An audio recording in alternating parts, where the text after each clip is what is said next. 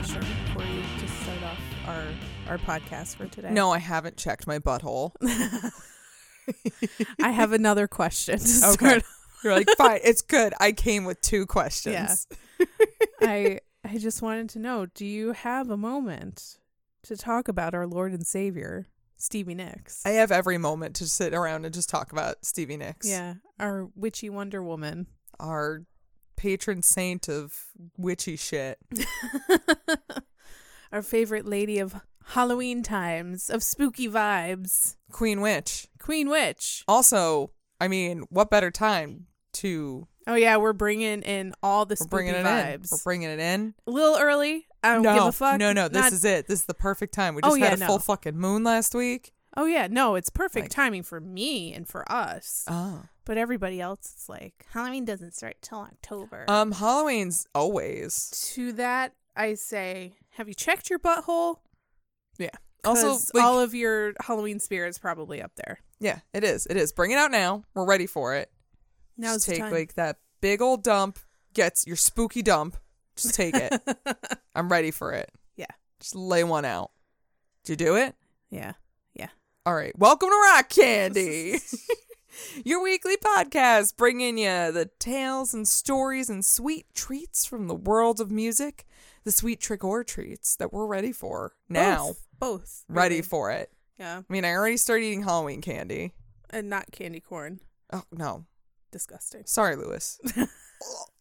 Gross. Not doing it. Not gonna do it. We're your hosts. I'm Maggie. I'm Ashley. It wasn't even Dan Quayle. It was George W., right? George H.W.? That was W. That's right. It was Dana Carvey's George W. impression? Yeah, because he barfed on somebody, on like a world leader at a dinner. In like what, 1989 or something? Probably. We were like 5. The fact that I can retain that, but like, if you ask me what artist we talked about 3 weeks ago, I'm like, I don't even fucking know. But I can quote Dana Carvey's stand-up special from like 1992. Yeah, because it was fucking hilarious. And he was chopping broccoli. And anytime somebody says judicial system, I have to go in my head, judicial system, every time. Every time somebody talks about turtles, I'm like, turtle. Dana Carvey has just enmeshed himself into our brains, and we didn't even know it. We did know it. Is he in the CIA? Like, I hope so. As he is the master of disguise, is what he is. Yeah. So, yes. All right, no more Dana Carvey. This is about another lovely blonde. Indeed it is, but I got a special Stevie Nicks. I got a special cider for this. Yes, you did. And like I picked it up, didn't even realize it was perfect for our episode. I know. But it was called Rattle the Chains from Stowe Cider. Yes. And it was really good. It was delightful. It was a dry hopped cider. I kind of like a nice dry hopped cider. I do too. As long as you don't boil the hops, it's not going to be bitter. Right. People. We learned the trick. We learned it. We did it. And it was delightful. And I realized after looking at the can for a long time that it was actually about fucking frisbee golf. Oh, because the basket's a chain. Yeah, and like, fuck off with your fucking frisbee golf. But like, it's a really good cider. We apparently have a frisbee golf store here in Troy. Yeah. And why? I'm like, why? How do you afford the rent for this? It's a large space. How do you afford that? There is no way. There's no way frisbee golf is that fucking popular. No. I refuse to believe it. I do too. In that I don't believe it. Point is, yeah. But for us, it's breaking the chain. Don't break the chain. Never break the chain. Not breaking that chain, bitch. Yeah. Stevie didn't do it. There's only one member of Fleetwood Mac that broke that chain. No. Actually, there were several. I think everyone at one point. Let's quit the band. Except for probably Mick. Except for Mick and Mac. Yeah. Mick and Mac. They pretty much stayed on through the whole thing because they just weather the storm no matter what. Like, all right, guess we're gonna make some music now. They started it, they're gonna end it. So yeah. So I was going to do an episode on just the overall story of Stevie Nicks. Yeah. And then I realized that's too much. You ain't got time for that. Nobody got time for that. This episode is restructured, is going to be long enough. So what I decided to do was more like our album review episodes. Right.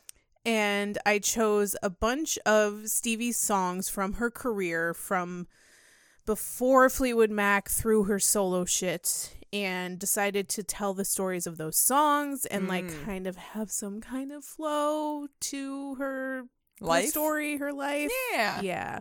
So that's how we're going to do it. Right. We're going to play some songs. I'm going to tell you about it. Going to give you stories. Going to give you tidbits, some trivia, some fun shit, and also a lot of bad shit, and also a lot of Lindsay Fuckingham. Our that's what favorite we call turd sack. Sack. It's just a sack. He of is a turds. sack of turds. I don't give a shit. This dude but is really a sack of He's such a good he's guitarist. A sack of turds. He's the best guitarist. He is a sack of turds with a guitar. He's a really good guitarist, though. Do you know he's good at guitar? Fine. So are many people. But Lindsey Buckingham. Lindsey Buckingham.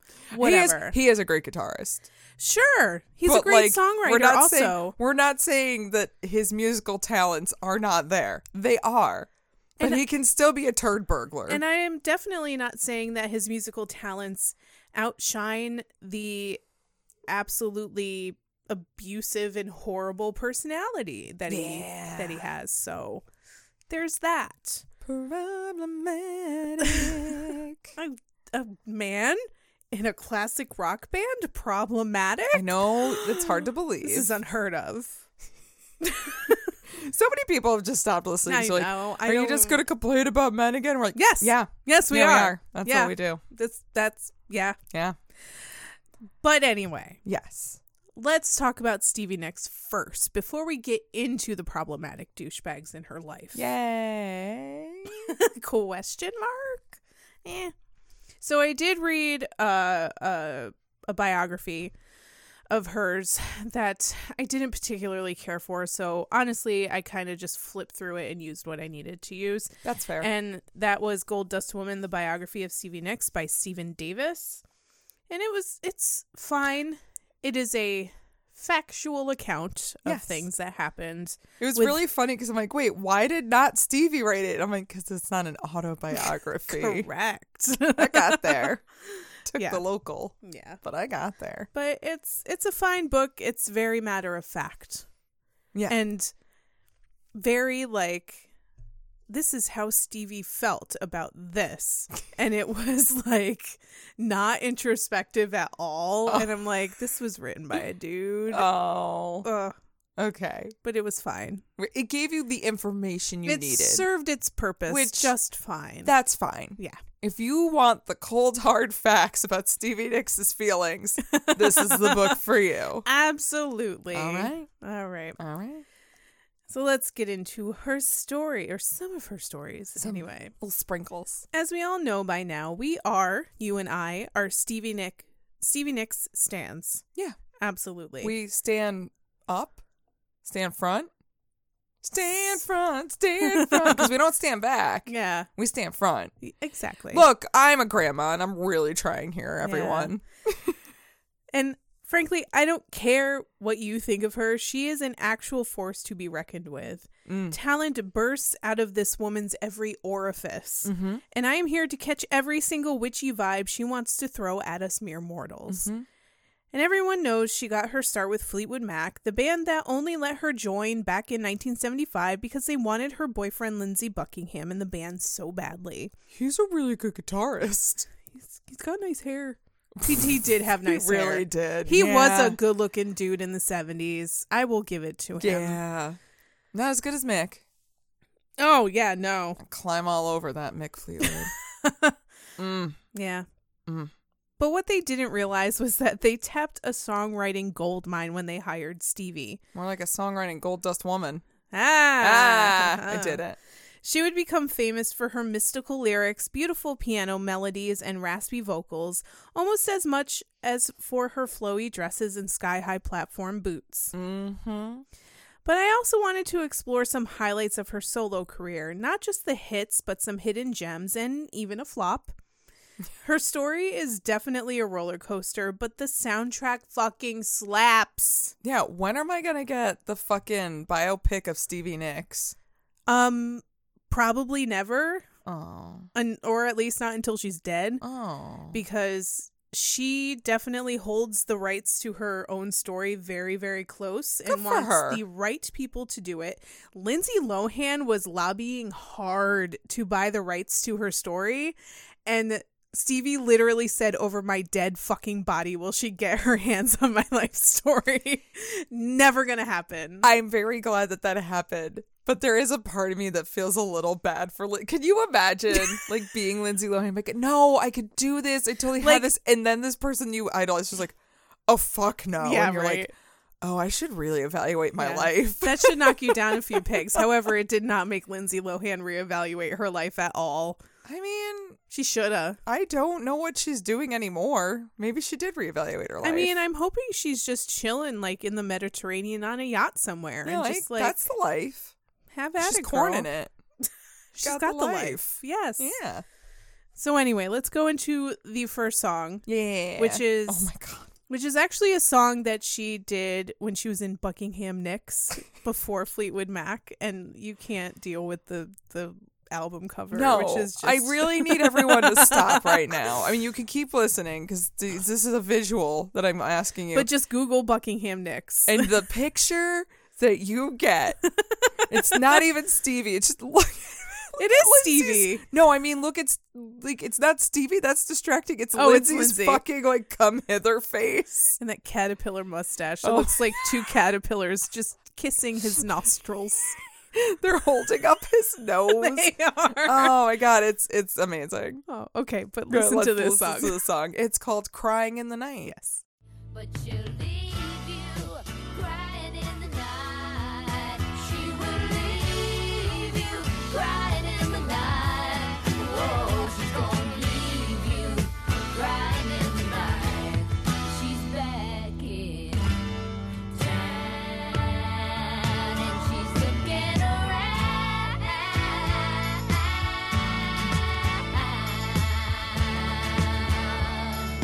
Come on, baby, she's the wrong kind of girl.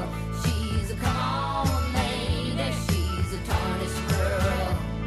She'll take your money, she'll wreck your world. Wreck your world. They're very like slandering of this woman. Yeah, she's crazy. That she'll wreck your world. But you can hear a lot of the harmonies that they would bring into Fleetwood Mac on like I Don't Want to Know and Secondhand News and stuff like that. So Very much.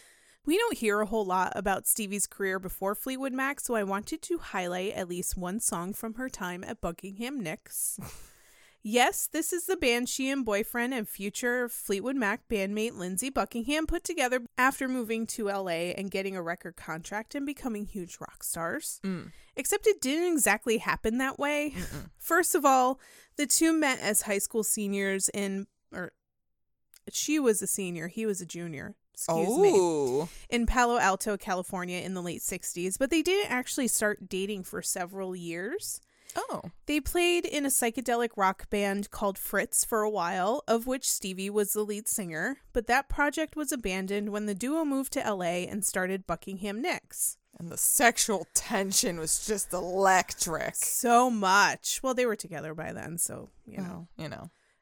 They released their one and only album, which was self-titled, but when the album failed to chart, Polydor Records dropped them. Why would no one want to buy that record? I don't know. Based on visuals alone. They're both topless on it, so I mean, come on. Right? Maybe it was Lindsay's angry nipples staring at them that they just didn't like. Stevie took jobs waitressing and cleaning houses so Lindsay could work on his music. Is she not merciful? I mean, she is. So money was tight and relationship problems started boiling up. They may have been working odd jobs to make ends meet and subsisting on mac and cheese, But soon enough, a different kind of Mac would make all of their dreams come true. Whoa! Wow! Is it the return Ooh, of the yeah. Mac? Return of the Mac once again. Actually, this is the first time they're meeting him. Yeah. But also, like, mac and cheese has saved my life sometimes. Honestly, like, I will not look down on anyone for, like, mac and cheese dinners. Oh, yeah, no, not at all. So. That's the best dinner. So, yeah, then Stevie and Lindsay joined Fleetwood Mac in 1975 and got to writing. And, like, Stevie already had songs that she wanted to bring in, and she was demoing stuff. And eventually that turned into Fleetwood Mac's second self-titled album. Yes. And Which was actually, like, their 6th album. I think it was their 10th album. Fuck! Seriously? Yeah. Look, I know we did an episode on Fleetwood Mac. Don't listen to it, please. I mean, listen to it with low expectations. Yeah. The audio was not great back then. Right. And we were just little babies. Yeah. We didn't know what we were doing. It was our second episode. But I think at this point they were already well established. Oh, and yeah. If they hadn't had 10 by now, they were pretty fucking close. Mm. But yeah, so on this album comes Rhiannon, Mm-hmm. which we will play right now. Rihanna rings like a bell through the night, and wouldn't she love to love her? Takes to the sky like a bird in flight, and who will be her lover? While you laugh, you've never seen a woman taken by the wind. Would you stay if she promised you heaven? Will you ever win? So good. It is. It's classic. Like, Yeah. you hear those opening little, like, riffs, and you're like, oh, yeah. But can we talk about the cover of the album? Is Mick Fleetwood on his knees on top of a pair of shoes Yes. to look like he's very tiny when he's not? Yeah. And I don't know who's standing next to him, though. I don't even think that's anyone. It might be him, honestly. Oh, maybe. Could be. Could be. Trickery. The trickery of the camera. 1975 trickery. Sorry, 77. Stevie is a witch. She is. She made that cover happen. Mm-hmm. On the very last day of 1974, Stevie and Lindsay joined Fleetwood Mac. Yes. The new Buckingham Nicks era of Fleetwood Mac began with the release of the band's second self-titled album in July 1975. And this album included the Nicks pen song Rhiannon, which would become one of Stevie's most beloved songs. Oh, yeah. In these halcyon days of Fleetwood Mac, Stevie would often introduce Rhiannon by saying, "This song is about an old Welsh witch." Yes. And it was. And she gained inspiration from a book called Triad by Mary Bartlett Leader about a woman named Bronwyn that was possessed by another woman named, of course, Rhiannon. And this book was not about an old Welsh witch at all. It wasn't until after she'd written the lyrics that Stevie realized the names in the book referenced the legend Rhiannon, who is a major figure in a historical collection of Welsh stories called Mabinogion. So, before, like, has Stevie always been into witchcraft and witchery and, like, into that vibe? Or did she kind of adopt it as she got older? I don't think she was necessarily into, like, witchery. She was into, like, bohemian stuff. Yeah, because that was very, like, in at the Yeah. time. Especially in California. Yeah, she just liked, velvet and, like... fringe and flowers and lace and like all the bohemian kind of stuff. I think she consciously made it witchier as like rumors started, and I'll get into that a little bit. Oh, okay. So there was a conscious effort to push it a little bit further. So after she found out about the Mabinogion, she started introducing the song that way, that it's about the witch. The song became a staple during Fleetwood Mac live shows, usually in extended form, with Stevie going into full-on intense-ass witch mode. Oh, it's so good. At this point, she'd also been working with a clothing designer, Margie Kent, to develop her witchy bohemian look with the flowy dresses, shawls, and platform boots that she would become known for. Oh, shit. So that was her, like, conscious effort of being like, everyone kind of already sees me like this, so I'm just gonna fucking do it. Twirling around on stage, chiffon whirling around, and the intensity of her vocals led Mick Fleetwood to liken Stevie's early performances of Rhiannon to an exorcism. Yeah. And there is a really, really great video of them performing Rhiannon on Midnight Special, which I want to play for you now because the ending is just fucking amazing. Even just listening to it. Yes. Like, you can hear it. Yeah.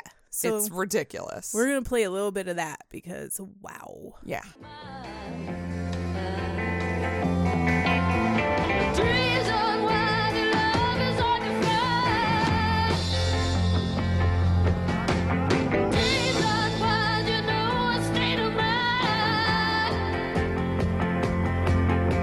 Take me like the wind now, take me with the sky. Take me like the wind, baby, take me with the sky.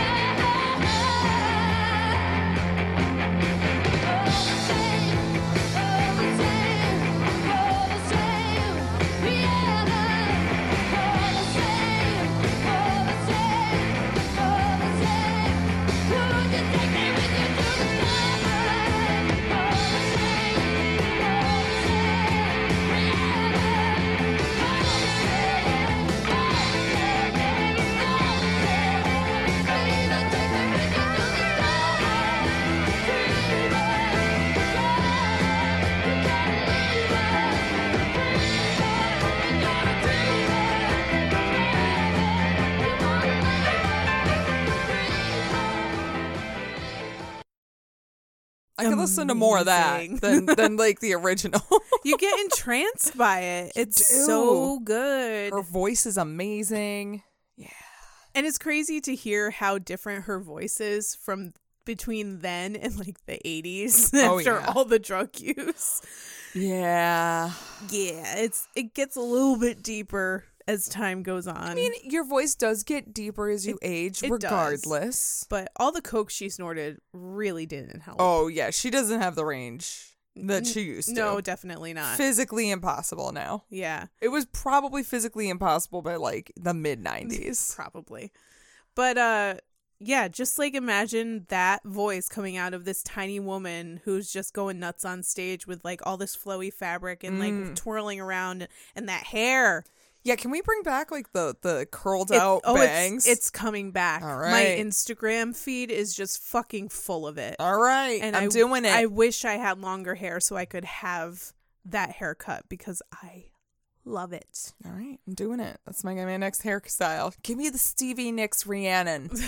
Do it. No, I want it. You do it. I want it. Rhiannon was a really big hit for Fleetwood Mac, and that was followed up by Landslide, another Nicks composition that was a decent hit for the band.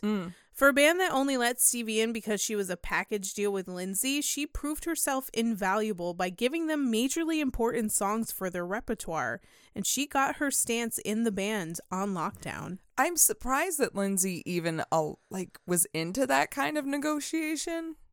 What do you mean? I don't know that Lindsay would even say, "Well, I won't join the band unless my girlfriend joins the band." I mean, they really wanted to do the duo thing. And I think he saw the value in having her in the band. So, and he probably thought she was a really good fit. Like, Yeah, he didn't want to leave probably- her behind. It might be like one of the few times like He Lindsay wasn't a dick. that. Yeah. But also he probably actually saw her talent and was like, no, trust me. Yeah. Want her here. Absolutely. She writes amazing songs, and she has a ton of them. Yeah. And like, hot take, she's better than Christine McVie. I'm not saying. Not saying Christine McVie is bad. But if you're going to have like gun to my head, be like, which, it's not even gun to my head. Like, you're going to be like, which, Fleetwood Mac singer is the Stevie. best? It's always going to be Stevie. Yeah. Like she didn't write Don't Stop, first of all. She didn't write Oh Daddy. Yeah. Yeah. My least favorite, like, songs on Rumors are the Christine McVie ones. Yeah. I mean, So- she's made some of my favorites, like Say You Will. Oh, yeah. Or that's Say That You true. Love Me, I'm sorry. Everywhere. Yeah. Hold Me. Those are great. Little Lies. That's yeah. Fuck. No, I get it. But, like, she fucked the lighting guy. You know what's fucking hilarious? What?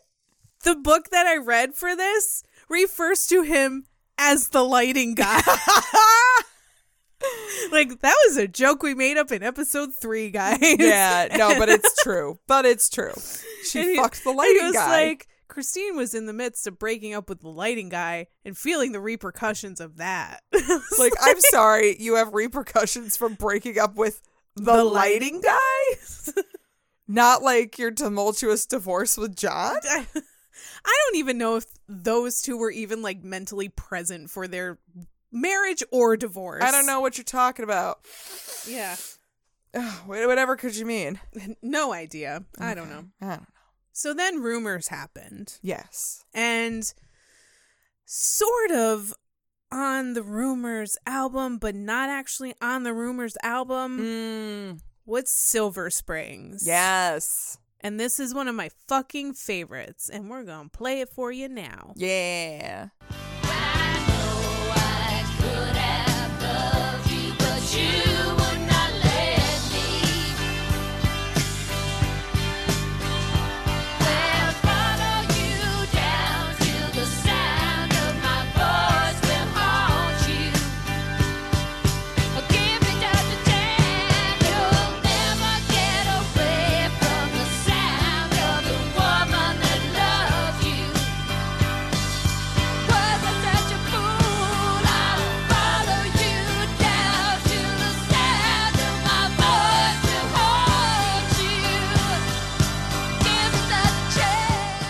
Same intensity as that Rhiannon song. Yeah.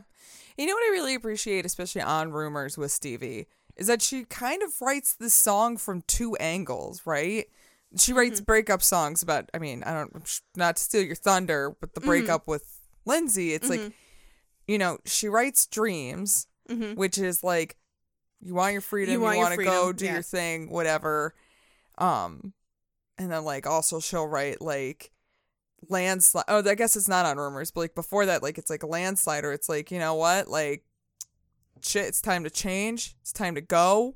Yeah, I'm doing my own thing, like, I gotta move on. I've been afraid of changing because I built my life around you. Yeah. And then, like, you also have like Silver Springs, where it's like, oh, fuck you, go fuck yourself. Like, she really runs the gamut of emotions in like such a crazy breakup. Yeah, and she's blatantly honest about everything, because when she started in Fleetwood Mac, she started keeping a journal every day, and a lot of her lyrics ended up coming from her journal entries. Oh shit. And she, even years after the fact, she would go back to like old journal entries and like she's like, I've got gold in here, I gotta like, mine it for all it's worth. She would glean feelings from that and like bring it into new songs. So nice. So Rumors was released on February 4th, 1977, and this album not only proved that Fleetwood Mac were hit makers, but solidified their status as rock and roll royalty. Oh, yeah. But behind the scenes, shit was falling apart. What? Never. No. This isn't like rock and roll canon or anything at this point. During the recording of Rumors, Mick Fleetwood was divorcing his first wife, or actually, I think she was his second wife, Jenny Boyd, for the first time. Oh, that's what you mean. Second wife for the first time. Sure. I think he was actually married before Jenny Boyd. All right. I can't remember. This fucking guy. This fucking guy. Christine McVie and John McVie were divorcing, and Stevie and Lindsay were breaking up. And Stevie ended their relationship sometime at the end of 1975 or early 1976. And shit got bitter, and it came out in their songwriting. Oh, yeah. So she wrote Dreams, and then he wrote Go Your Own Way in response. And then she wrote Silver Springs in response to that. And then he didn't have a comeback, so he's like, fuck, we can't let Silver Springs be on this album because I have nothing to retaliate with. Basically, she'd gotten the name from a highway sign while traveling through Maryland, thinking a town named Silver Springs sounded like a beautiful place to live. It does. It then became this idea, like, Silver Springs could have been us, but you playing? Oh! You know? Like, we Shit. could have been Silver Springs. Maybe but then you a trifling ass hoe. Exactly. This could have been us, but you play it. You can feel the bitterness coming out in the lyrics. Time casts a spell on you, but you won't forget me. I'll follow you down till the sound of my voice will haunt you, which is an amazing line. It is like... You'll never get away from the sound of the woman that loved you. It is Oh, God. such a good, like, bitter but poignant breakup song. Bitter but intelligent. That's what I mean. Yeah. Yeah, it's like, I'm fucking pissed. But Yeah. you're never gonna But fucking I'm forget going me. to be the one that comes out on top because you're never going to forget me. Yeah. Like, I was it for you. Yeah, it's... I'll move on because I'm letting this all out now. Yeah, like, I wrote, it's so eloquently petty. Yes. Love it. But, like, you need that. Yes. And to force your ex, whom you've written this song about, to play guitar on this song is such a massive flex. I can't stand it. It's more of a flex than when poor John McVie had to play a sweet bass line on Christine McVie's About song a about lighting fucking the lighting guy. I never believed in miracles, Yeah. but now I do. You make lovin' fun. And Hey, John ex, McVie's hey like, ex-husband, can you play a sweet bass line on this song about how the lighting guy makes loving fun? oh my god! Like, I'm just mad. The fucking eloquent pettiness of Rumors is beautiful. Eloquently petty. Love it. And then John McVie gets them all with that sweet bass line on the chain. He's And the they're one that like, brings them all together. Like, guys, we still have to play music together. Come on. Guys, we're gonna make so much fucking money. He's Do you just know how much like- coke we're gonna buy? He's just like, hey, guys. Doom, doom, doom, doom, doom, doom, doom, doom, doom. They're like, shit, we gotta keep doing this. That's the call that comes over the loudspeaker in the studio, like calling everyone like the Batman signal back to the studio to record. Instead of like calling 15, it's like damn. Shit. John, he's calling us. Let's get on that boat, man. Ultimately, Silver Springs was not included on Rumors, instead relegated to the B-side to Go Your Own Way, which I kind of feel like is Mick's like way of being like, okay, Stevie, calm down. You're going to be the B-side to Lindsay's response to your response. Got it? Again, stealing your thunder. Exactly. But like, no, I'm stealing your thunder. But like, isn't he fucking Stevie at this point? No, not yet. All right. Stevie was deeply hurt and upset by its exclusion. She was super proud of it, but for various reasons, including its length and slower tempo, Mick didn't want it on the album. And the ripple effects of its exclusion would be felt for decades. Oh, shit. I was going to say, for what it's worth, I do feel like the album is a perfect album. It and is. I don't know if Silver Springs would have fit on that album. It's too much for Rumors. It is. Rumors is extra to begin with, Yes. but like Silver Springs can't. would have like tipped it over. Like people, as soon as the like beginning chords started, Bring, immediate bring, nut. bring. just immediate nut, and then they wouldn't be able to listen to the rest of it. So I get it. I get it. It's too much nut for one album. I ran out of nut. I ran out of nut. I can't listen to the rest of it. Thousands of people haven't heard the second half of Rumors because they just nutted at the end of the first. Too much nuts. I've never even flipped the record over. I can't. I keep running out of nut. Ugh, okay. Okay, sorry. In 1990, Fleetwood Mac ended their tour for their album Behind the Mask, and Stevie prepared to release her solo greatest hits album Time Space. She asked Mick if she could include Silver Springs on it. I don't know why she had to ask him, but she did. I think there's probably some interesting copyright Oh, over I'm the sure. fact that everyone performed on it. So it's like a Maybe? quote-unquote Fleetwood Mac song, even though it's a Stevie Nicks song. Maybe? I I got don't know. nothing. They would credit each individual songwriter. Mm. He refused, because he had plans to release it on a forthcoming Fleetwood Mac box set. Okay. This caused such an uproar that Stevie quit the band for several years. She eventually returned, and the live version of Silver Springs from the album The Dance was nominated for a Grammy 21 years after it was originally recorded. Yo, I remember when that, I guess, quote unquote, came out. Do you remember, like, they had, like, the live show? Yeah, my dad was TV. really into it.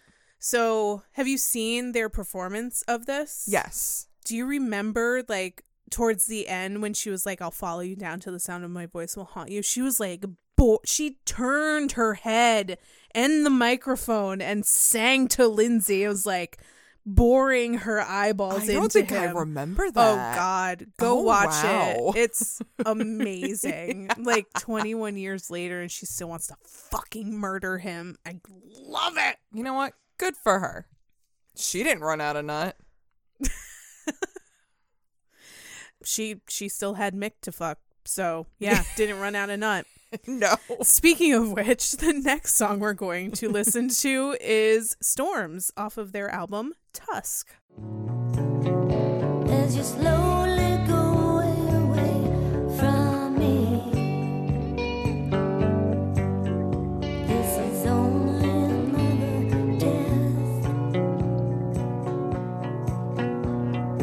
Every night you do not come, your softness fades away. Did I ever really care that much? Is there anything left to say? Every hour of fear I spend, my body tries to cry, living through each empty night, a deadly call inside, a heaven. That's a pretty little song. It's I very- forgot about that one. It's very pretty, but also very sad. Yeah. Very, very sad.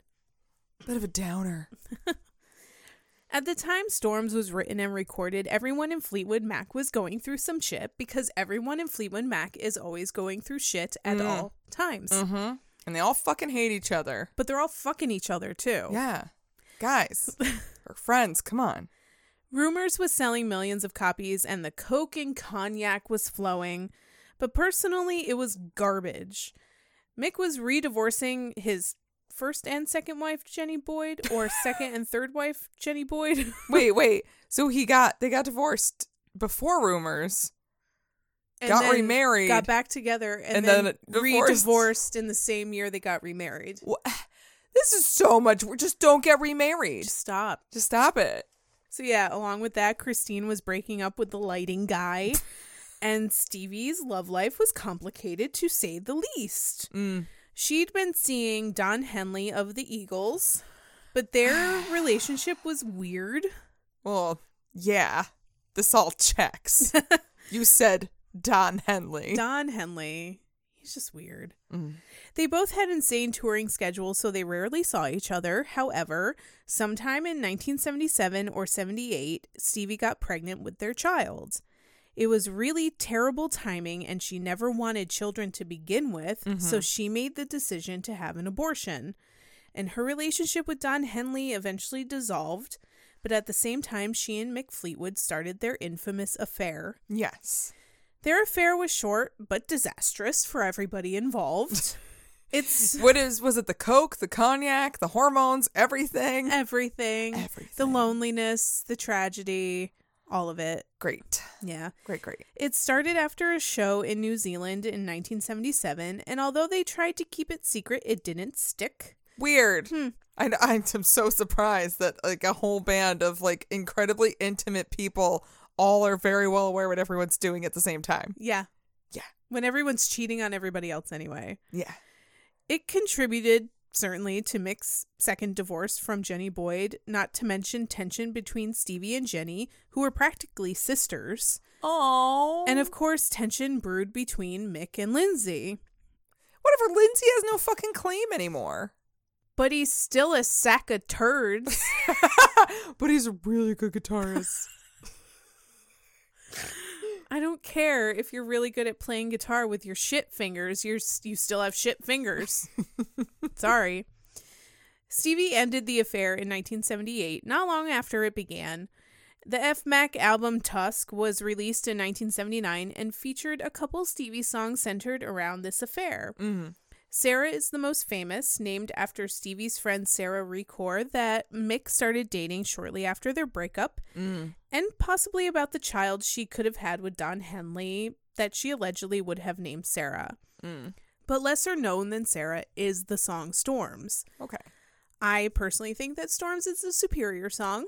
Ooh, I think it is. Hot take. Hot take. But Sarah's Sarah's a good song. a great song. It's great, but It's a great song, even. you really need to like sit in a darkened room with headphones on and listen to Storms because ouch. Okay.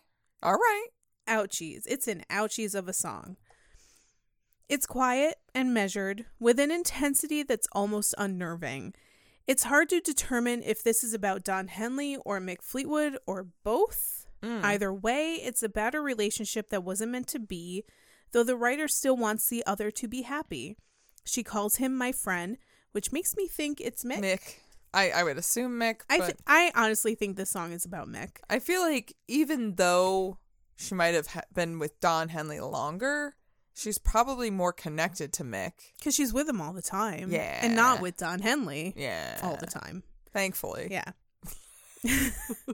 So she calls this person my friend, but the lyrics about not dealing with the road reminds me of her and Don constantly being on separate tours. So it's probably about both. Yeah. At the end, she also says, I loved you from the start. Not all the prayers in the world could save us, which to me points to Mick. Yeah. Because everybody was pissed that they were having this affair. So, like, not all the prayers in the world could save them. Yeah. Nobody in Fleetwood Mac should be dating anybody in Fleetwood Mac. No. And they all knew that. They're all Yeah. like, what are you doing? What do you do? We just, no. Yeah. No.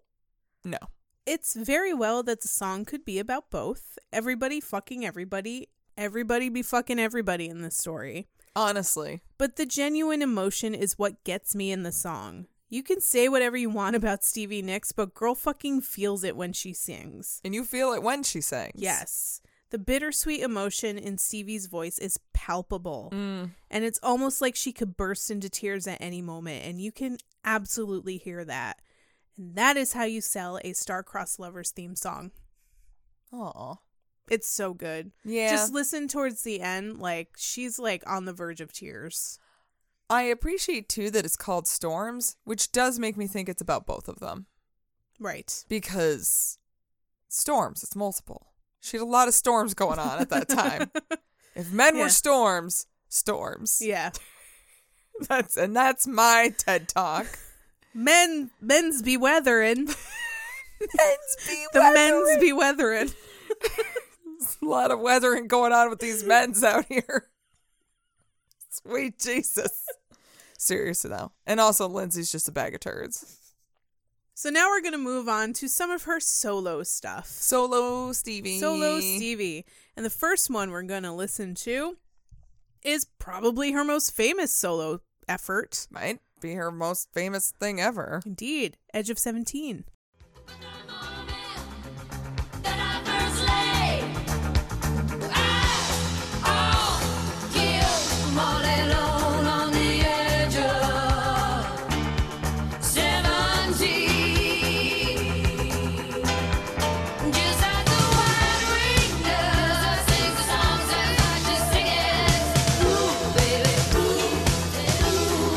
Just like the white winged dove sings a song, sounds like she's singing.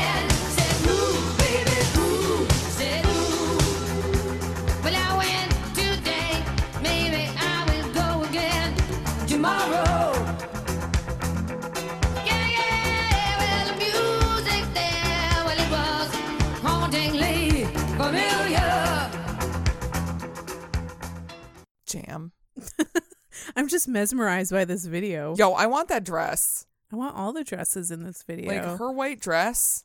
But also there was a creepy Gorge. scene of her laying on a couch with dolls. And there was like a picture of her and some gentleman. You know who that gentleman was? No. Her brother.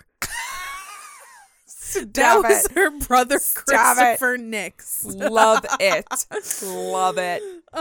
This wouldn't be the last time he would show up in one of her videos. It will. We can talk about that when it comes up. I'm so excited. Boy, oy, oy, oy, oy. All right, so Edge of 17 is arguably Stevie's most notable solo single.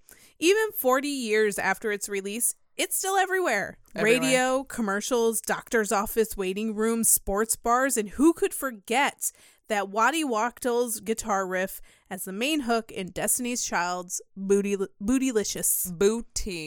Bootylicious. I don't think you're ready. I don't think you're ready. I don't think you're ready. I'm definitely not.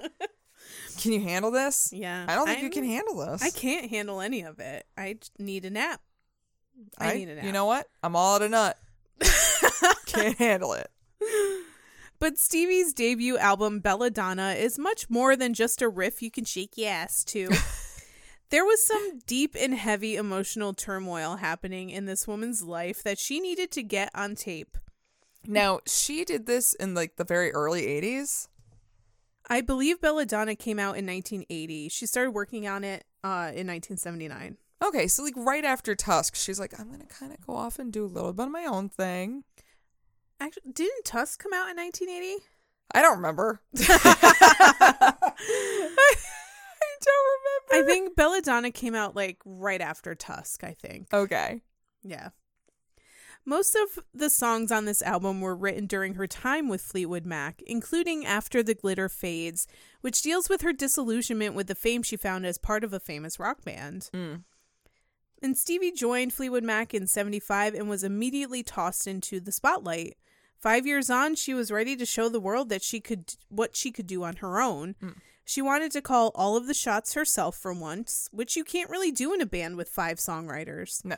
In 1981, she told Us magazine, "You're very protected and dependent. For so long, you're not allowed to make your own decisions that suddenly you don't want to anymore. Doing my solo album was the only step I could take to show I still had control." Yeah.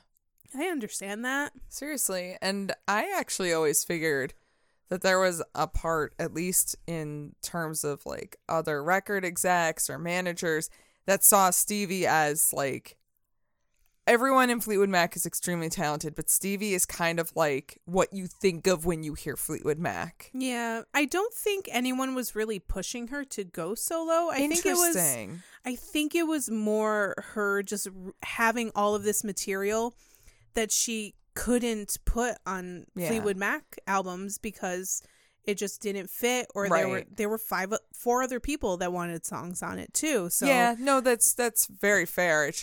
It's interesting to me that nobody was like, I could make money off this. I could exploit this. I mean, but also there's no great. John Lovitz character, and I'm reaping the benefits. No, I mean, that's also awesome. I'm glad that was a decision that she made on her own. And considering how like constantly fucked up on coke and cognac she was, I'm surprised she didn't fall prey to anybody who was like that.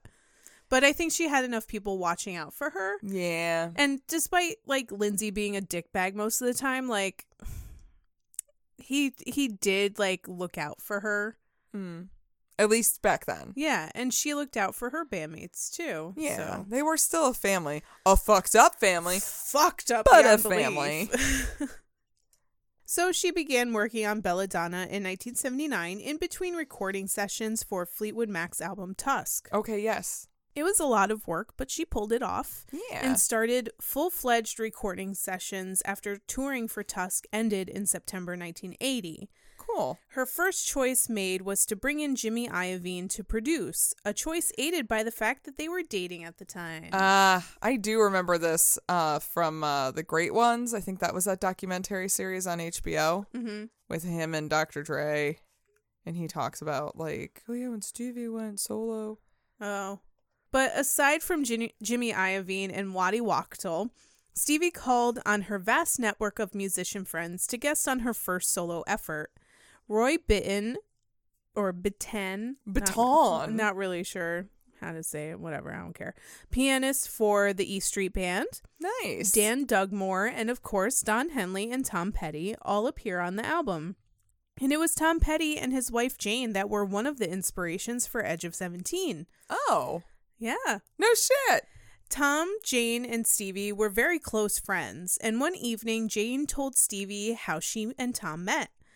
And Jane had a very strong Southern accent, so when she said they met at the age of 17, Oh my Stevie God. thought she said the edge of 17. I love it. She liked the phrase so much that she told Jane she was going to use it in a song and give her the credit. Oh.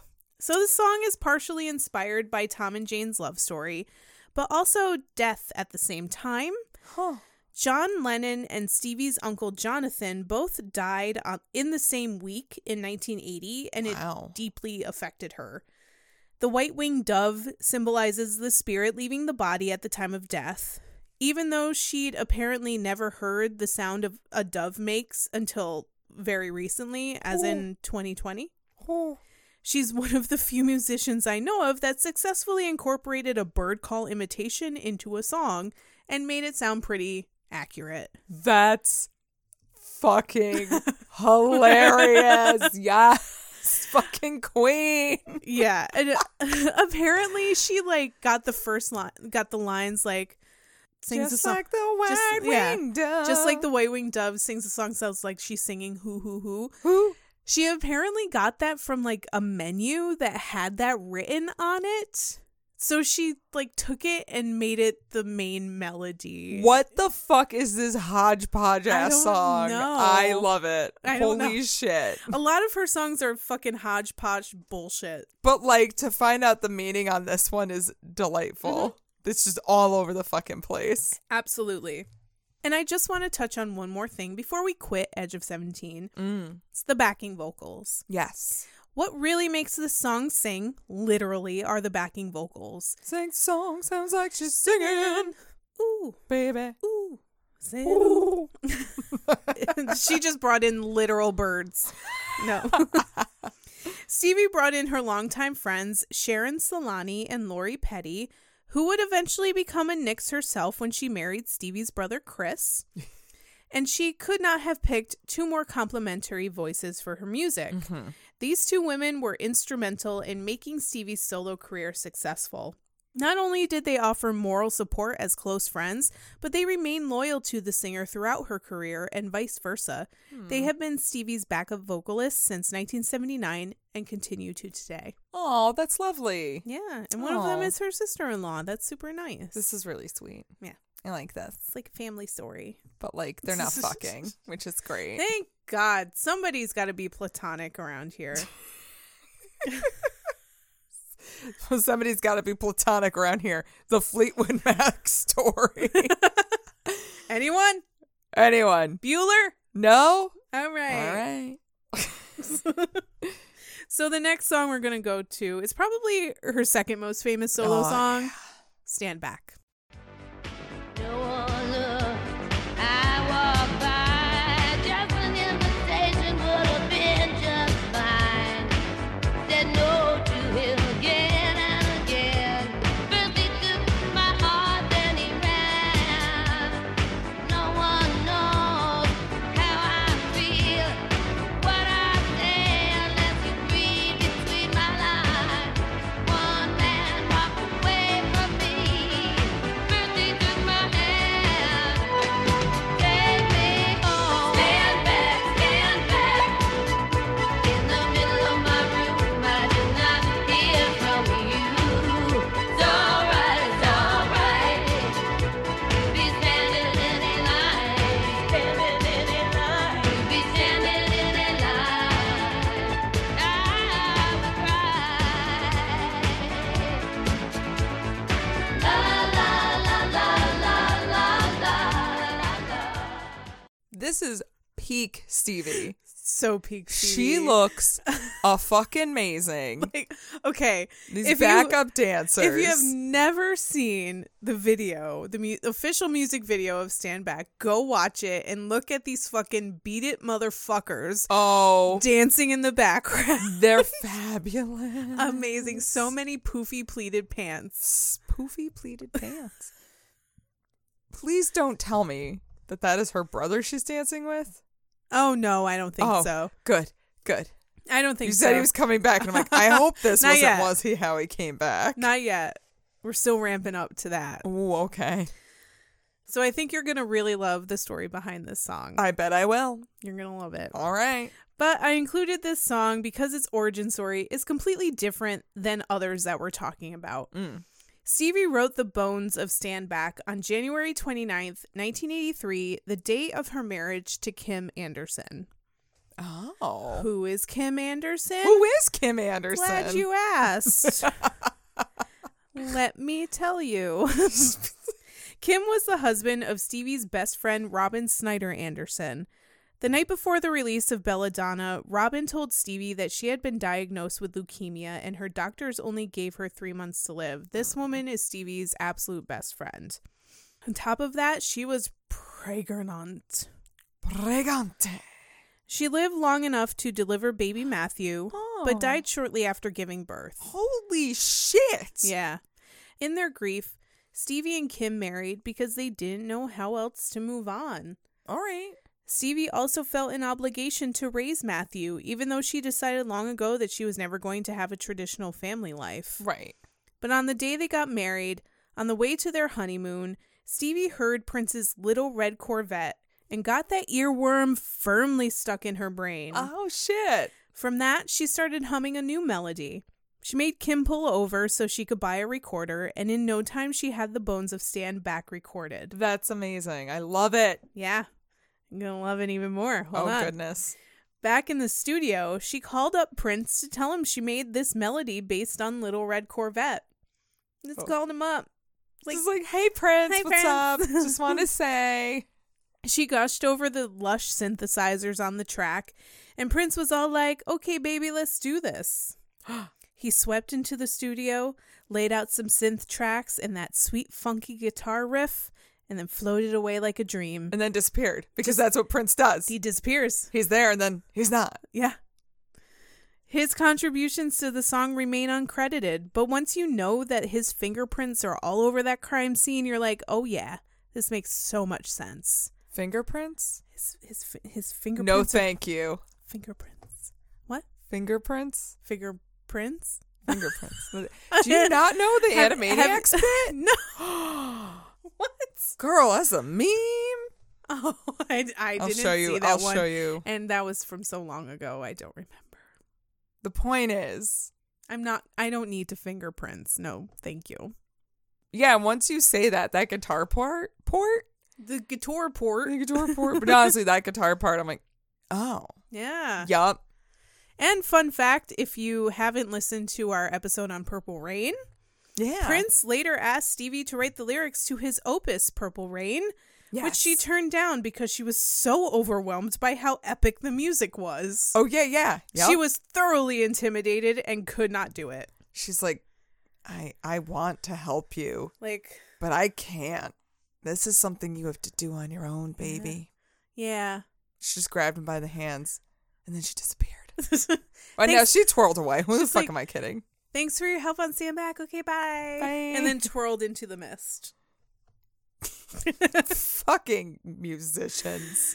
Yeah, so now we're going to get into another song. Oh, boy. Oh, boy. Oh, So boy. the video for this one it's fun. You should definitely watch it. It's fun. So this is I Can't Wait. It's not New Shoes. It's Stevie Nicks. Funny you mentioned that, but yes, it's not. Oh, Okay. Okay. I can't wait, I can't wait. Well, if I'm wasting my time and make up your mind, well, I can't wait. And I've got to know how if I see you again, well, I can't wait. Well, if I know you, know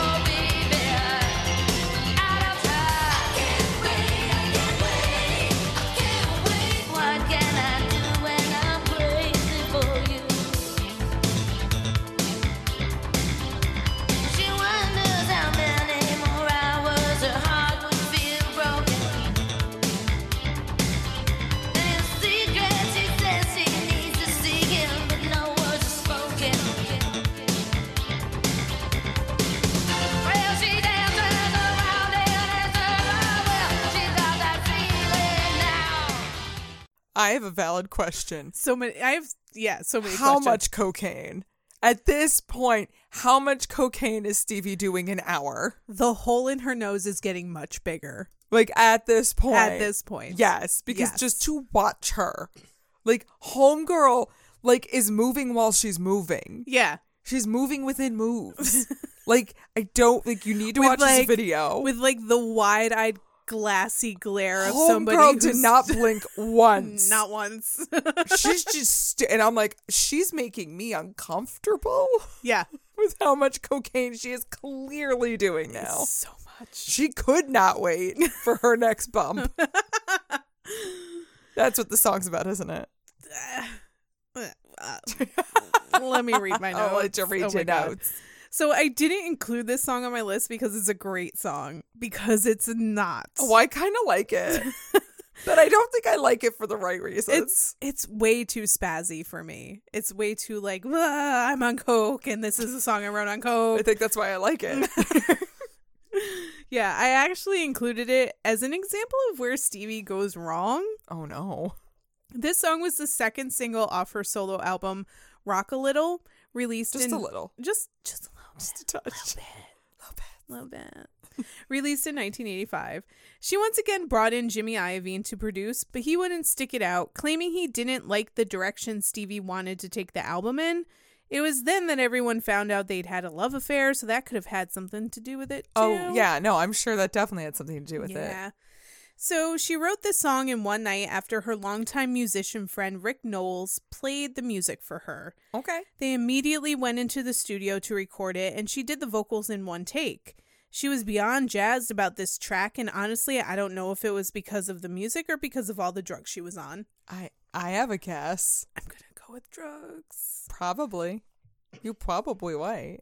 Probably. The influence of drugs can be seen all over this song and its music video. If you listen to the whole song, it's basically a lot of Stevie yelling in a voice so raspy it gives out at times. Yeah. She's attempting to do runs, but it's far more jarring than impressive. Yeah. She was trying just way too hard, and she was just so, it's frantic. Yeah, you This kind of song just is want to so like grab her and frantic. hug her and just go, shh, shh, shh. Yeah. Shh, shh. Just take a rest. Take a It's nap. okay. It's okay. Breathe. Yep. Breathe. No, not like that. Breathe. No, breathe air, not coke. And the music video is a sight to behold. Oh boy. It's over 4 minutes of Stevie endlessly stomping up and down stairs, flanked by her two backup singers, her brother Chris, and another guy I don't know.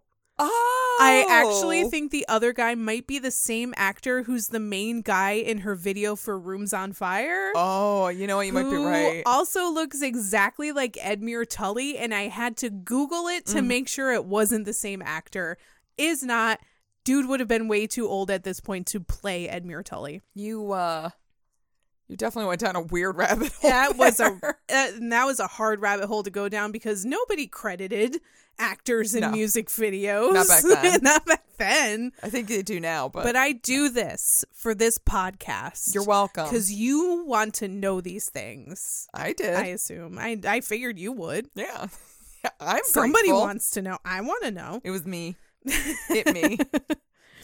So yeah, she's in this video swishing around in her flowy dresses, doing her witchy thing in a very stark backlit 80s studio space. Yes. That's intercut with close-ups of her singing to the camera, and boy does she look cray-cray. Ooh. Super. And I don't know if you noticed, you definitely noticed it, but you might notice this like weird behatted dude just like striking weird poses and stuff. That's Mick Fleetwood. I was going to ask because he's so tall and awkward. Yeah, and he's I was just like, is that Mick Fleetwood? doing all of these super weird, like silly dance, like grandpa dance moves. It's adorable. All right. Sure, because why not? Why not? It's crazy enough. Why not have a coked up Mick Fleetwood doing weird dances in your video too?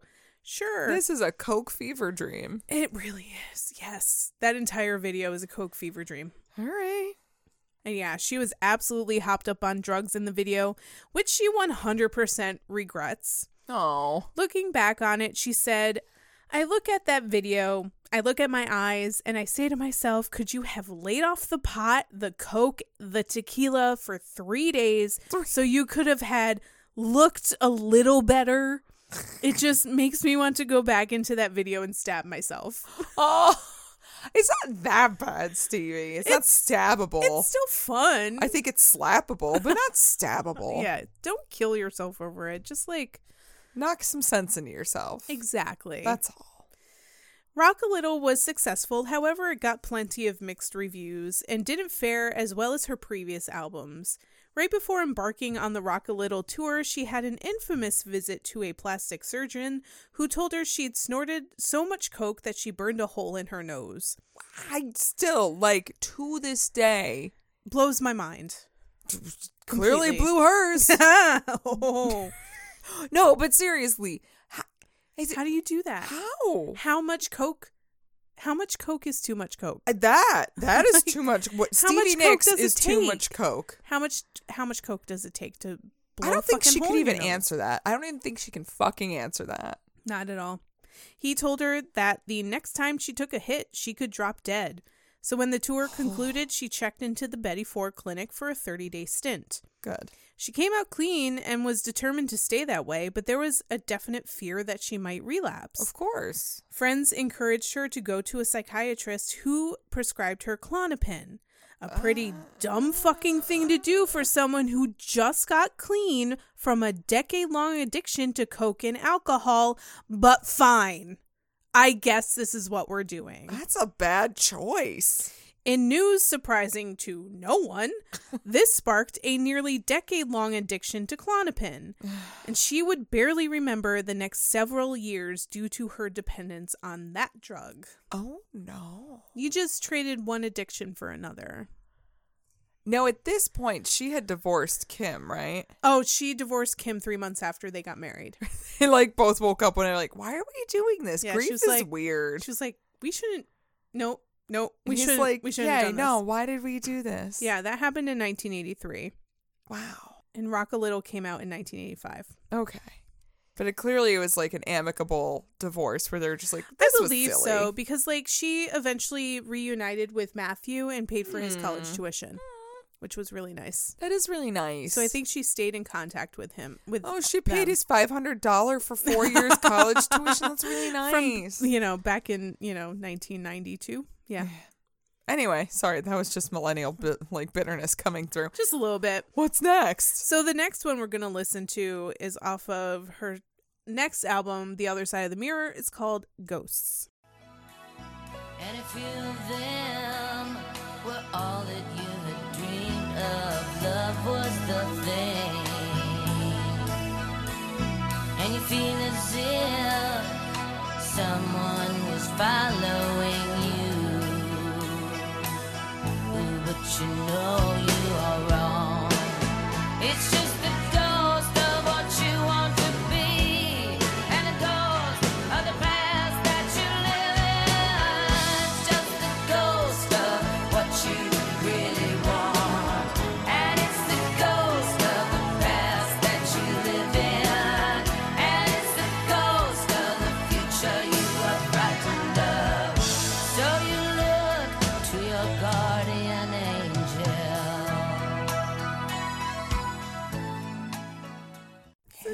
It's a nice little ditty. That's some classic, 80s, ballad. Like ballad synth rock.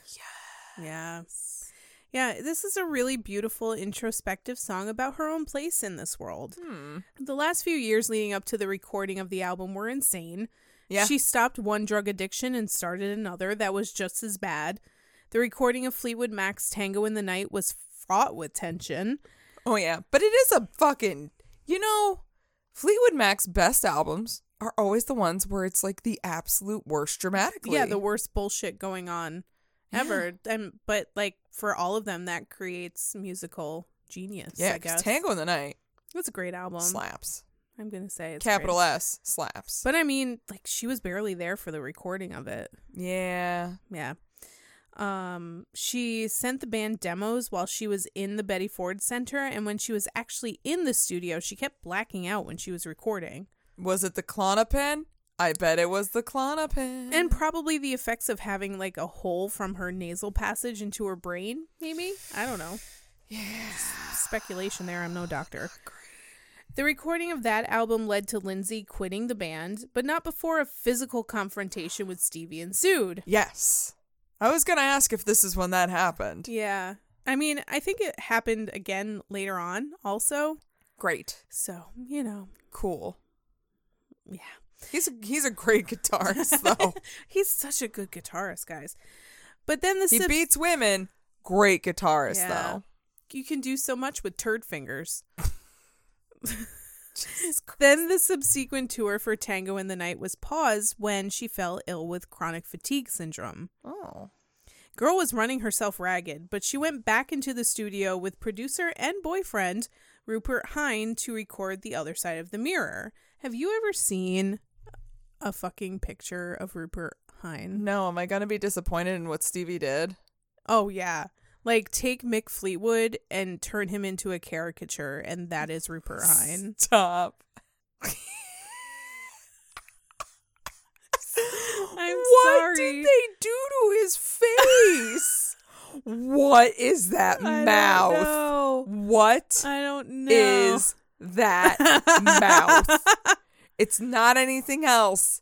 It's just mouth. It's just mouth. It's like somebody took a finger and just pushed it on his nose and his face caved in a little bit. No, it's like someone like pressed down on his chin. You see what I mean? Like, oh yeah, and like pulled his face down with it. Yeah, like they were like, I'm not quite finished making this. I need a.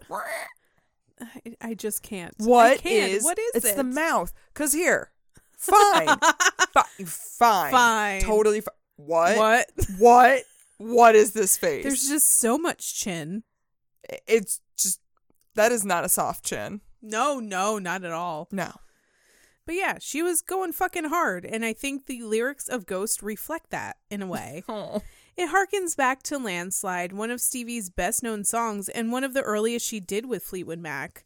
Like Landslide, Ghost is a reflection on being a woman of a certain age and being unsure of what the future holds.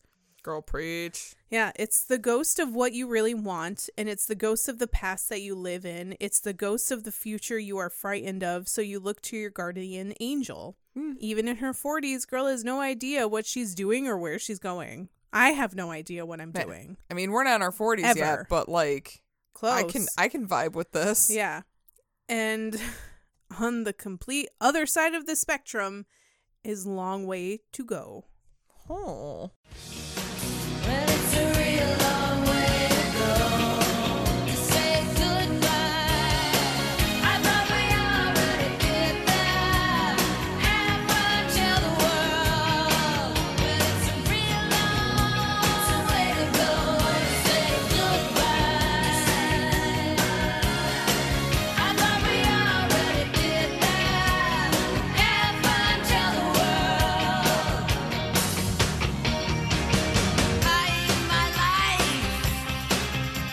Obsessive was my love.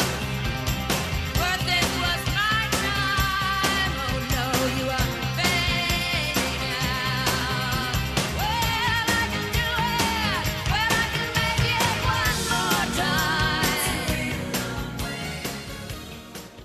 Yeah, that does feel. It's a fucking jam. Oh no, it is. It definitely, I feel like, encapsulates that feeling she has, like, I need to do everything right now.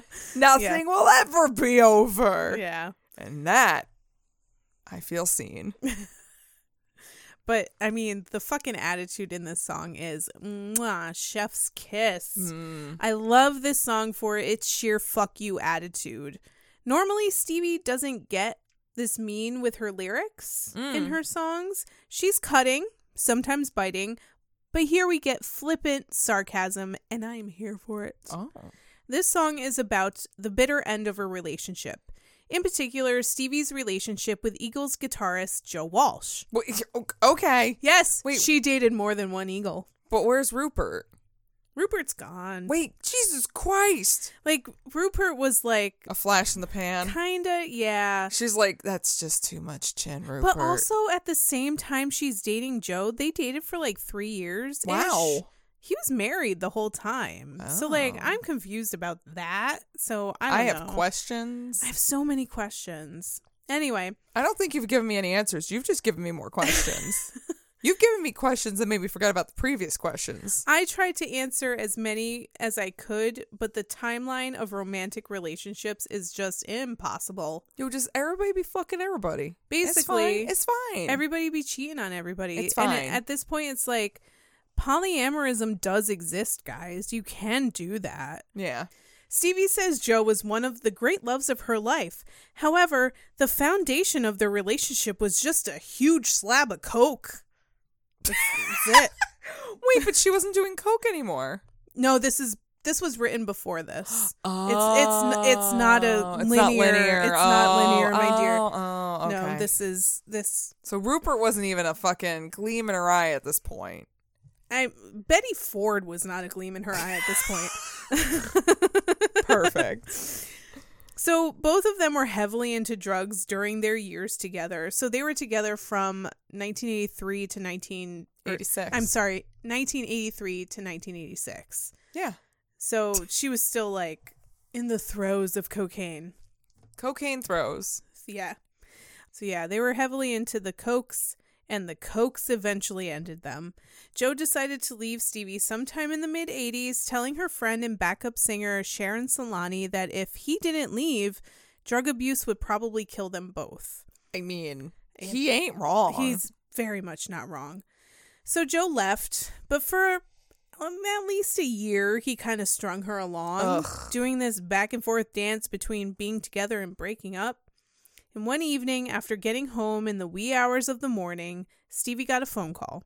Oh, no. Joe wanted her to drive 2.5 hours right then to come and see him. Was she on coke? Probably. Well, like, that's not a great time to drive, Joe. Can it wait till the morning? I'm out of gas and you need a jacket. She'd just gotten done recording Rock a Little and had the very first pressing of the album under her arm and wasn't in the mood to drive that far, but still hemmed and hawed about it. A friend was living her at the time and bounced the idea off them. Should she go? Her friend was like, get a grip. Do you really want to start this shit up again? But she decided to go when Joe sent a limousine to pick her up so she didn't have to drive. All right, hold up. I'm ready to change my mind now. I'm all He about changing sent my a mind. limo? Well, Is there coke in the limo? I mean, there's coke in every limo if you look hard enough. Proverbs to live by.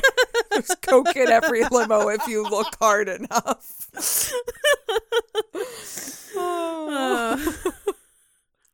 Anyway, so she went. She played the record for him.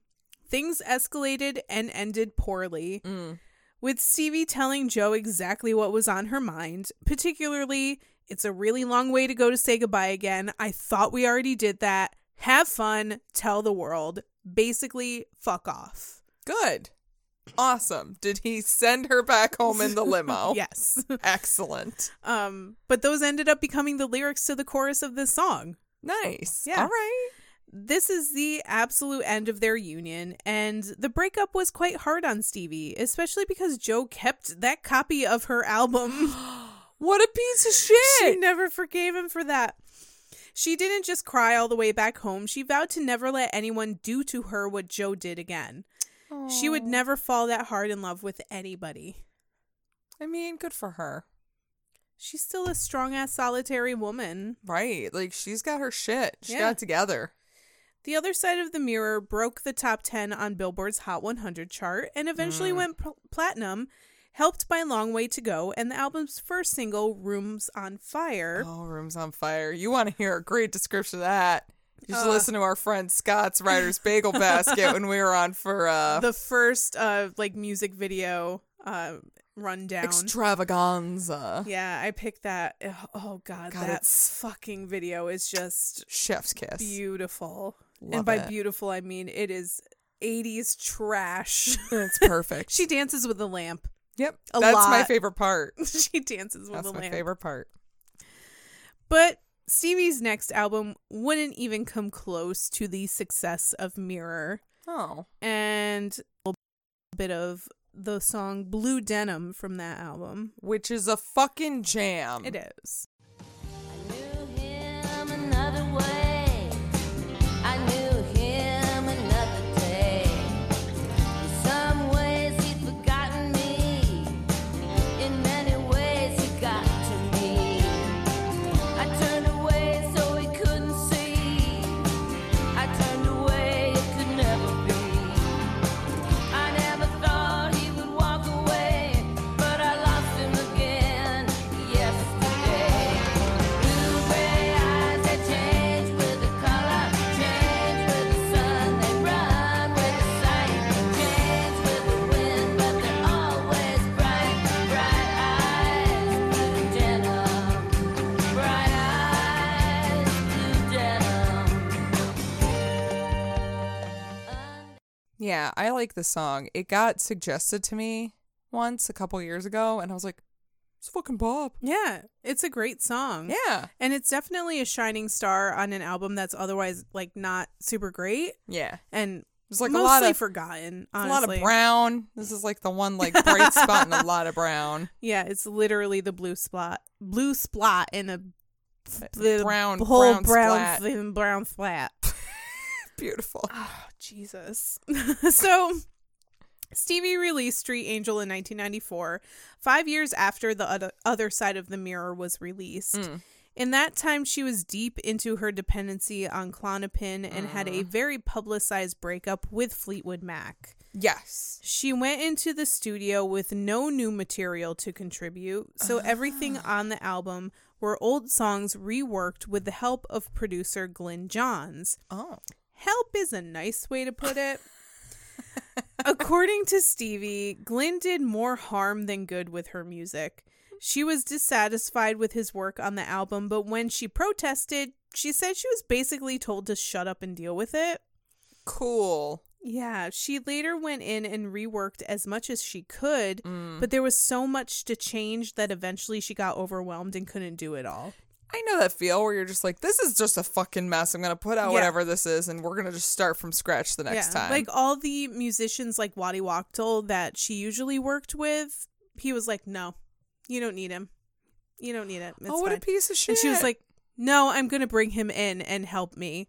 So like she did the best she could, but still wasn't great. yeah. After recording was finished, Stevie went back into rehab for her Klonopin addiction. She came out clean and sober and ready to work, but her brain wasn't exactly on the same page. And obviously this song is about Lindsey Buckingham. He's got blue eyes and whatever. I don't fucking care. I actually didn't pick that up, but okay. I mean, Stevie dated a lot of people. They all probably had blue eyes. I don't know. Mick Fleetwood had blue eyes? I don't know. Don Henley, blue eyes? Maybe? I don't know. Joe Walsh? I don't know. Maybe. That Rupert guy looked like his eyes were blue. But she he- would have been he like had- long jaw, blue denim. Long jaw, blue denim. That would have been the song about that I don't know. Rupert dude. Like, I feel like I've only seen black and white pictures of him, but I feel like he would have like the red eyes of an albino rabbit. Oh my God. I don't know why. I look at him and I'm like, albino rabbit. Scary. But also Weird. the fact that she still was singing songs about Lindsay is interesting. Yeah, because like, She's like, I got nothing. she had no new material, but I feel like she had a fucking song about Lindsay on every single album she put out. Yeah, I mean, you're always 'Cause going to have. she kept dipping into that well, and she had Lindsay was just like That's a deep well. a deep well of material because there's so much to write about because he was constantly a fucking asshole. Yeah, even when they were no longer dating, and they were just Constantly. like in a band together. Yeah, he was still a piece of always shit. an asshole. So like Yeah. anytime he pissed her off, she could go back to her journals or her memories or whatever and like pull things from her memories and experiences with him when they were together and put it together into a new song about how much he fucking sucks. So she was constantly dipping into that well because he was constantly allowing her to do that. Mm-hmm. But you know what, though? He's a really good guitarist. He's really good at guitar. He's really good at smushing them turd fingers on the neck of that guitar. Beautiful. Okay, we're just going to go to the last song we're going to talk about. Okay. So this is Planets of the Universe off of her album Trouble in Shangri-La. Does it go, here we are, the planets of the universe? It's just the opening of Cosmos. Love it. And the planets of the universe go their way. Not a standing by the sun or the moon or by the day. You and I will simply disappear out of sight.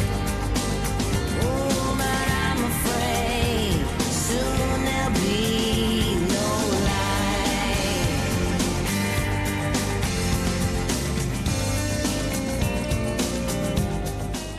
So I've never heard this song. No?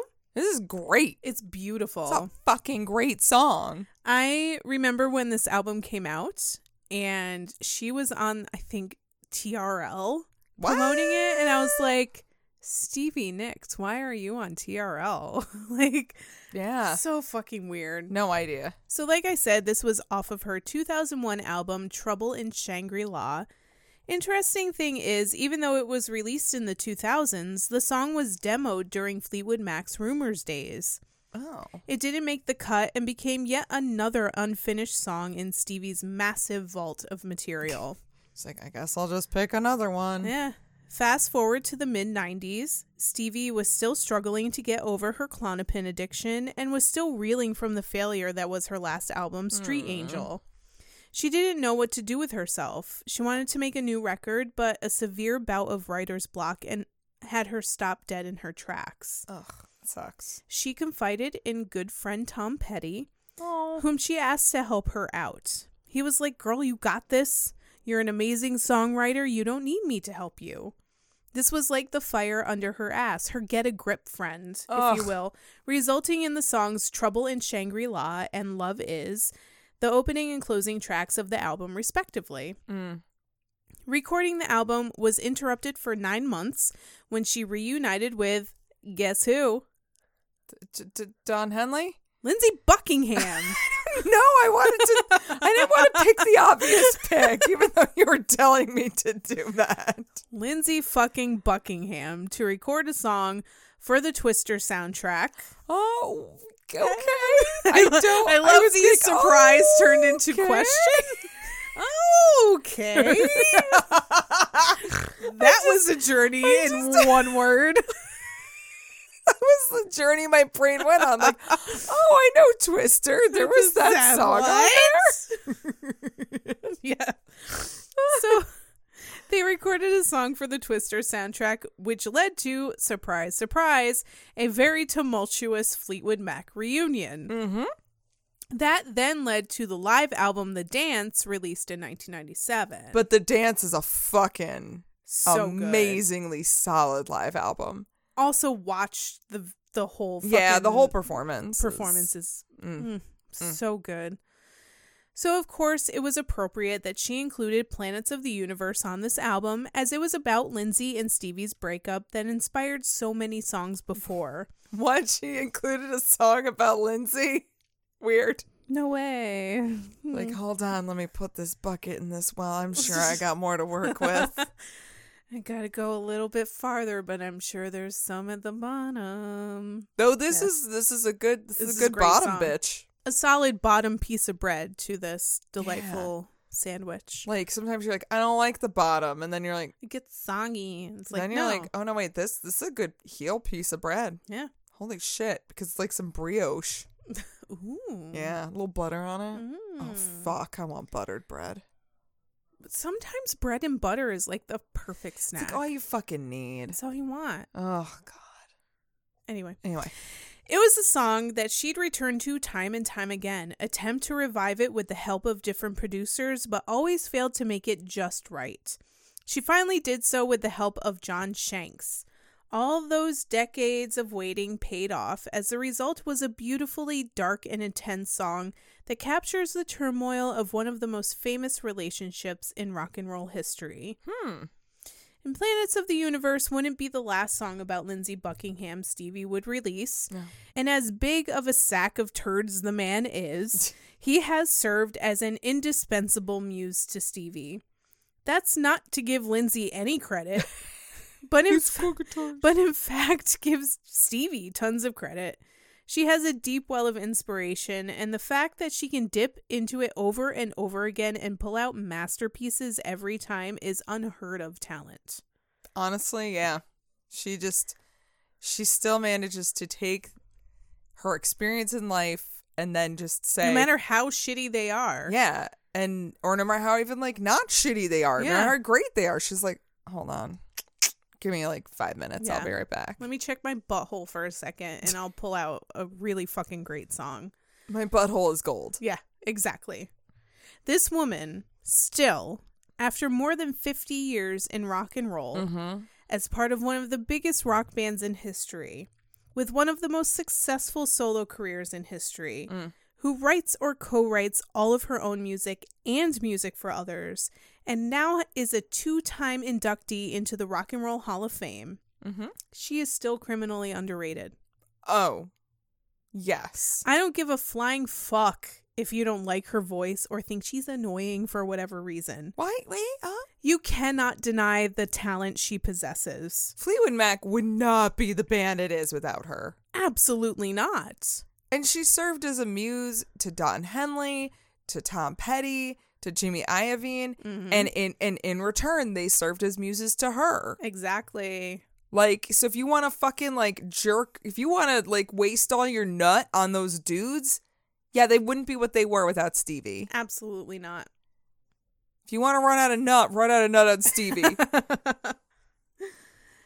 And to do all of this while consciously making the choice to put her career over family and children, and to own that decision in the face of conservative adversity, and to still be relevant today at 70-something years old, show me who's better. Show me. You know, like, whether you love her or you hate her, Miley Cyrus loves Stevie Nicks, works with her. Like, and Miley Cyrus... pretty still fucking relevant. What fucking relevant pop star is working with Lindsey Buckingham? Right. He's busy still making his own solo albums. And probably beating his current woman he's with. I mean... For what it's worth. For what it's worth. Stevie is not the only woman to have said, yeah, he has physically assaulted me. There are other women. Not the only dude to say that, too. Like... all of the male members that have been in Fleetwood Mac and around Fleetwood Mac are like, yeah, he's prone to violent outbursts and he beats people. Yeah. They've all confirmed the same things that Stevie has said. Yep. So, and you know what? Like, respect the rest of Fleetwood Mac too, definitely. You know, like, everybody has gone off and done their own thing or worked with other people and have been nothing but an amazing delight. Yeah. But I don't want to make this about Lindsey. No. Because the only positive thing that I can really take from Lindsey is that he served as a muse for Stevie. Of course, he did that by being a piece of shit. Right. But there are a lot of songs that she wrote that are about good memories of, you know, them before they joined Fleetwood Mac. Yeah. When things were really shitty, like money-wise and financially, but... they still had like this, you know, incredible passion for music that they just wanted to create. Yeah, I mean, in general, with Stevie Nicks, she is just such an amazing storyteller. Yes, absolutely. She, you know, starting with Rhiannon, you know, it's like she took this story that she actually even misunderstood, but wove it into this beautiful song and this beautiful tale that even today...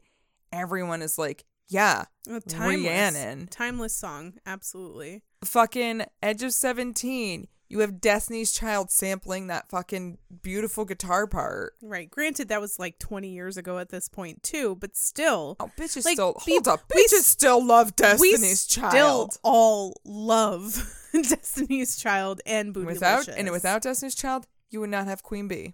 Exactly. So, like, yes. Stevie Nicks is a goddamn icon, and she has inspired so many fucking women. Yes. Like, she is, like, top tier female rock star, and she fucking deserves to be in the Rock and Roll Hall of Fame twice. She deserves to be the Rock and Roll Hall of Fame. If you know, she deserves to burn down the Rock and Roll Hall of Fame. Please do. Can we do that? And just, then in like, Applebee's, dance naked around its fire with pentagrams and Black Phillip. I'm ready to live deliciously with Stevie Nicks and Black Phillip around a burning Rock and Roll Hall of Fame.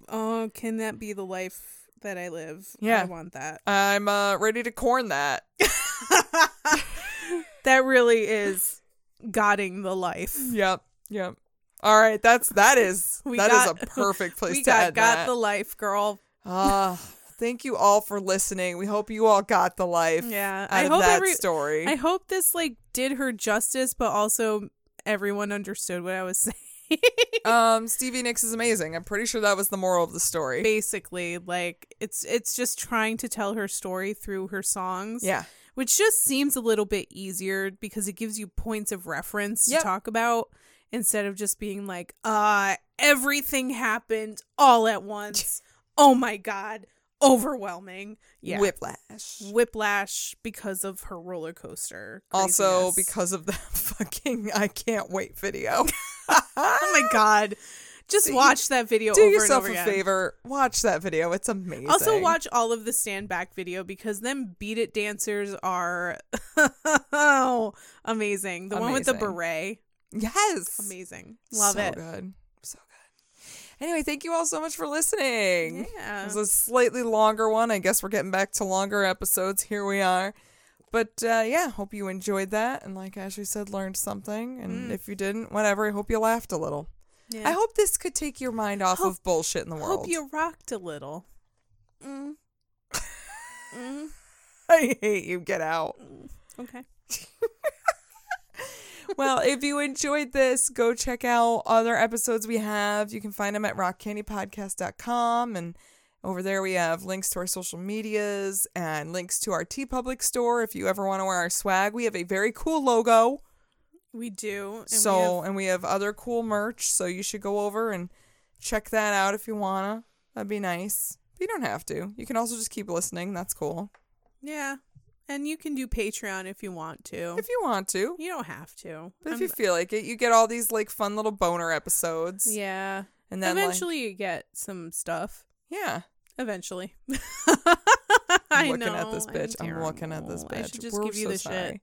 We're so sorry, everyone. We'll get to it. Yeah, you just give me the shit. I'll figure it out. I know. My guilt lies deep. It will wake me up at 2 a.m. Be like, I need to do this now. Deep as the mines of Moria. Honestly, your guilt. It is. It is, definitely. Yeah. But, if you don't want to do any of that and all you want to do is just listen to our episodes, that's still fucking rad. And we super love you and appreciate you. Indeed. So thank you for that. And next week, we're going to kick off Spoopy Month. So excited. Get fucking ready, bitches. It's going to be amazing. It's going to be so good. So buckle up for that. But, so until then, party on, Ashley. Party on, Maggie. And party on, you crazy kids out there. Bye.